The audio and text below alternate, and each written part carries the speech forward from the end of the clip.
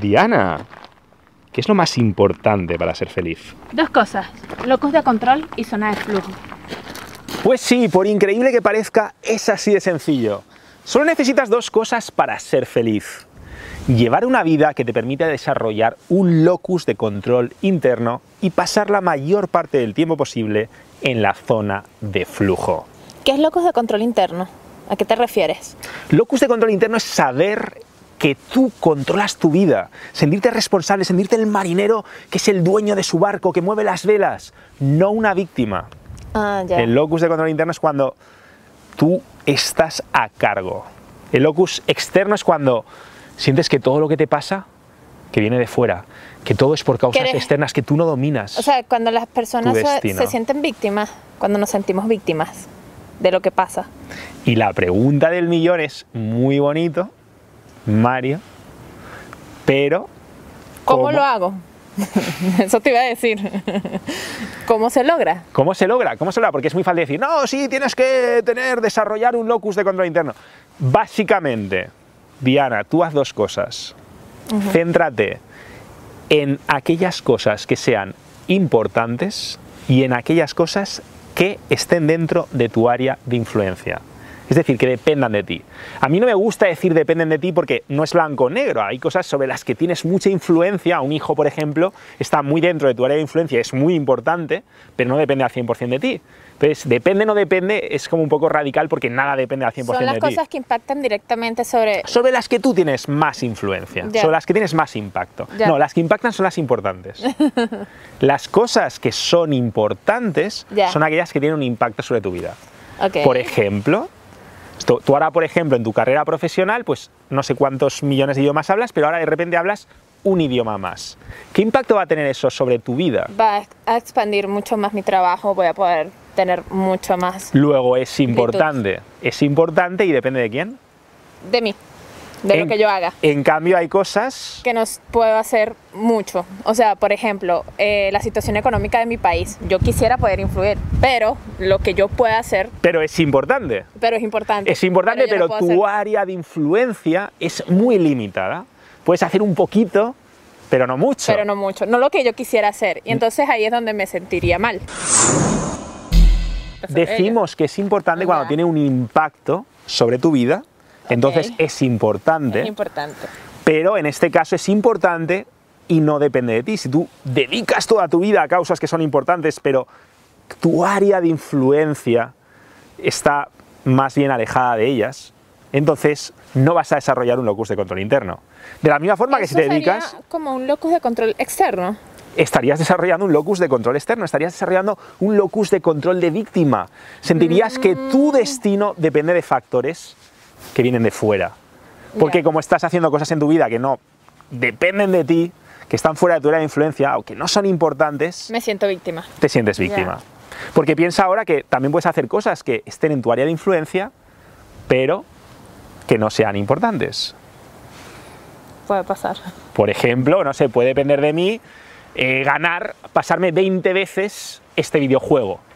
Porque yo sé que si de verdad me esfuerzo voy a pasarme 20 veces este videojuego. Pero ¿qué impacto va a tener sobre mi vida?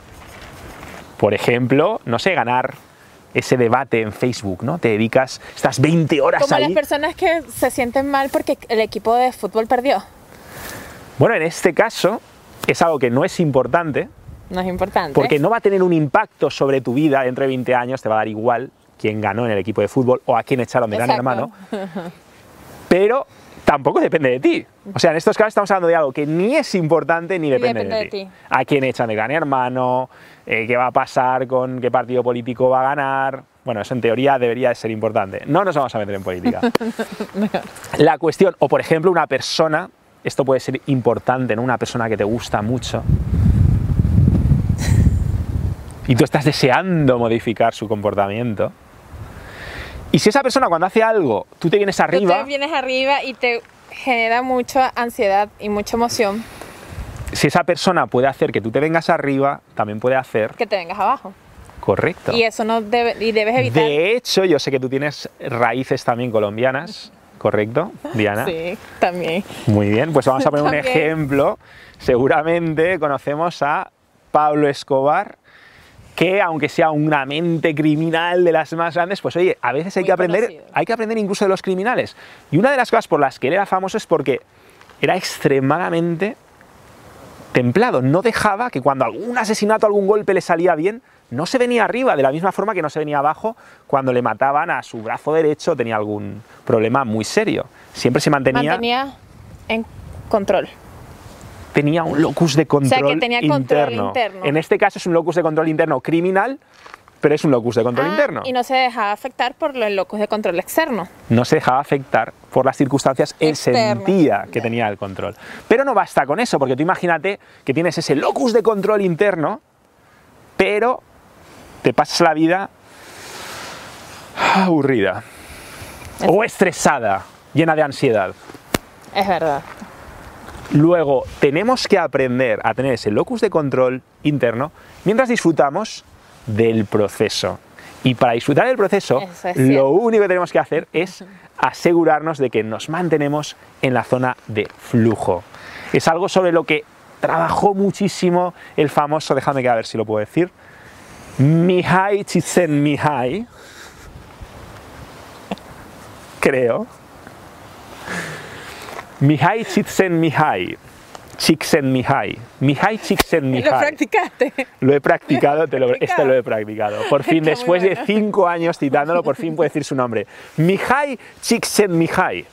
Yo no lo voy a intentar. No lo intentes todavía, hace falta 5 años. En tu caso, como eres lista, 2 años y medio lo tienes. Pero menos de 2 años no lo intentéis. No intentéis esto en casa, chicos. Mihaly Csikszentmihalyi se obsesionó con este tema porque se dio cuenta de que los artistas, de que estas personas que estaban metidas en lo que hacían, eran felices. El tiempo les pasaba volando. Es que eso es súper importante. Si no disfrutas de lo que haces, ¿qué sentido tiene, no? Sobre todo cuando pasas mucho tiempo haciendo eso. Y esa es la clave de los videojuegos. Si te fijas, la gente está enganchada a los videojuegos porque consiguen, están programados, están diseñados para meternos en la zona de flujo. ¿Qué ocurre cuando la dificultad, cuando el reto percibido es demasiado alto, cuando está muy por encima de nuestras habilidades? Salimos de la zona de flujo. De la zona de flujo. ¿Por qué? Porque nos estresamos. Nos entra la ansiedad. Y al revés, Pero si no es así, exacto, eso te iba a decir, si no nos aburrimos. Efectivamente, cuando tú sientes, por ejemplo, porque tú eres una superdotada. ¿Qué te pasa a ti? Cuando siento que estoy muy tranquila, me aburro. Tengo que estar... Diana tiene un problema y es que su cerebro es como todos los procesadores de los mejores ordenadores del mundo juntos a la vez. Entonces, si a Diana no le da suficiente reto, me aburro. Se aburre. Me aburro. Entonces, Diana, para entrar en la zona de flujo, necesita un reto muy alto. Yo a veces más bajito y tal, pero tenemos que estar, cada uno tiene que saber cuál es su zona de flujo. ¿Y cómo lo sabes? ¿Cómo lo sabes? Por tu respuesta emocional. Es así. Por tu respuesta emocional. ¡Oh! Me estoy estresando. Estoy comiendo cacahuetes con miel, más de la cuenta, porque... Porque estoy estresada. Porque estoy estresada. Entonces no estoy en la zona de flujo. Tengo que bajar el nivel de reto. Pero tampoco llegar al punto de aburrirte. No. Estoy comiendo cacahuetes con miel porque estoy aburrido como una ostra. Tampoco. Entonces hay que subir el reto. Tienes que llegar a ese punto en el que estés en tu zona de flujo. Y te voy a dar el mejor ejemplo. La mejor forma de conseguir esto, que es la que más le gusta a Diana, es el famoso Netkaizen. Porque, Totalmente. O sea, aquí Diana se ha puesto el cuño. ¡Boom! Netkaizen. Cuño certificado de Diana. Porque cuando vivimos esta filosofía, Diana es una gran Netkaizenega, como podéis comprobar, pues nos estamos centrando en las áreas de nuestra vida que son más importantes, en las dinámicas sociales, desarrollando nuestra maestría emocional, desarrollando nuestras habilidades sociales, en salud extrema, que es lo más importante, tus niveles de energía, bienestar, comer sano. Si no tenemos salud, no tenemos. Y es importante la salud, es crucial, es lo más importante que hay. Y está en nuestra área de influencia, totalmente. Y lo mismo ocurre con la psicología del éxito, que te centras en conseguir, en aumentar tu capacidad para acercarte al logro. En los aspectos, en todos, en cualquier cosa, en el deporte, en el ajedrez, en un juego. En educación. Y sobre todo profesional. Sobre todo buscamos la realización profesional porque pasamos mucho tiempo trabajando. Muchísimo tiempo. Mucho tiempo trabajando. Y necesitamos ser Netkaizen para poder trabajar, tener salud, todo. Diana, el mejor ejemplo es ahora mismo. ¿Por qué? ¿Qué estamos haciendo, Diana y yo? Disfrutando. Estamos disfrutando del proceso. Disfrutando del proceso. Un inciso, estoy publicando contenido exclusivo en Instagram, fragmentos de vídeo como este adelantados antes de que se publiquen en YouTube, microvídeos que no me voy a molestar en publicar en este canal, fotos con mensajes ultra motivadores.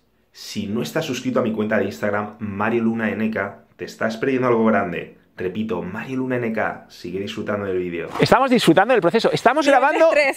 El nivel de estrés está justo, el reto está justo ahí.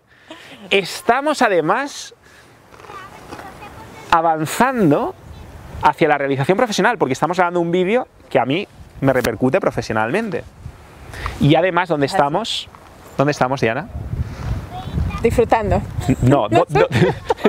Geográficamente, ¿dónde estamos? Geográficamente en España. En España. Y concretamente dentro de España estamos en un lugar, pues como bastante saludable, donde además hemos venido con MEC. Eso me gusta. ¿Qué es MEC, Diana? Mueve ese culo. Te aseguro que para venir aquí hemos movido ese culo, hemos jadeado, estamos en plena montaña. Totalmente. Y hemos hecho mucho ejercicio. O sea que ahora mismo estamos hechos unos super netcaicenecas, porque estamos, por un lado, llevando a cabo una actividad profesional que es sinérgica con nuestra salud, que a su vez es sinérgica con nuestras habilidades sociales, con las dinámicas sociales, porque tú y yo nos estamos socializando. Nos estamos socializando. Estamos cuidando de nuestra vida social. Ellos están aprendiendo, nosotros también estamos aprendiendo y desarrollando más nuestras capacidades. Sinérgico, Netcaifen, psicología del éxito, salud extrema, dinámicas sociales. Y para muestra, un botón. Hasta pronto. Ganador. Aquí mucha gente haría que se paralizase, que se indignase, Mario, que llorase y que pensase que la vida es una mierda. Pero ¿sabes lo que hace un ganador? Efectivamente, aumenta la tensión. Haz lo que te hace sentir bien. La voz de tu corazón. Escúchala. Eso. Porque yo sé que si de verdad me esfuerzo voy a pasarme 20 veces este videojuego. Pero ¿qué impacto va a tener sobre mi vida? Va a tener ningún impacto sobre mi vida. Ninguno. Ningún impacto.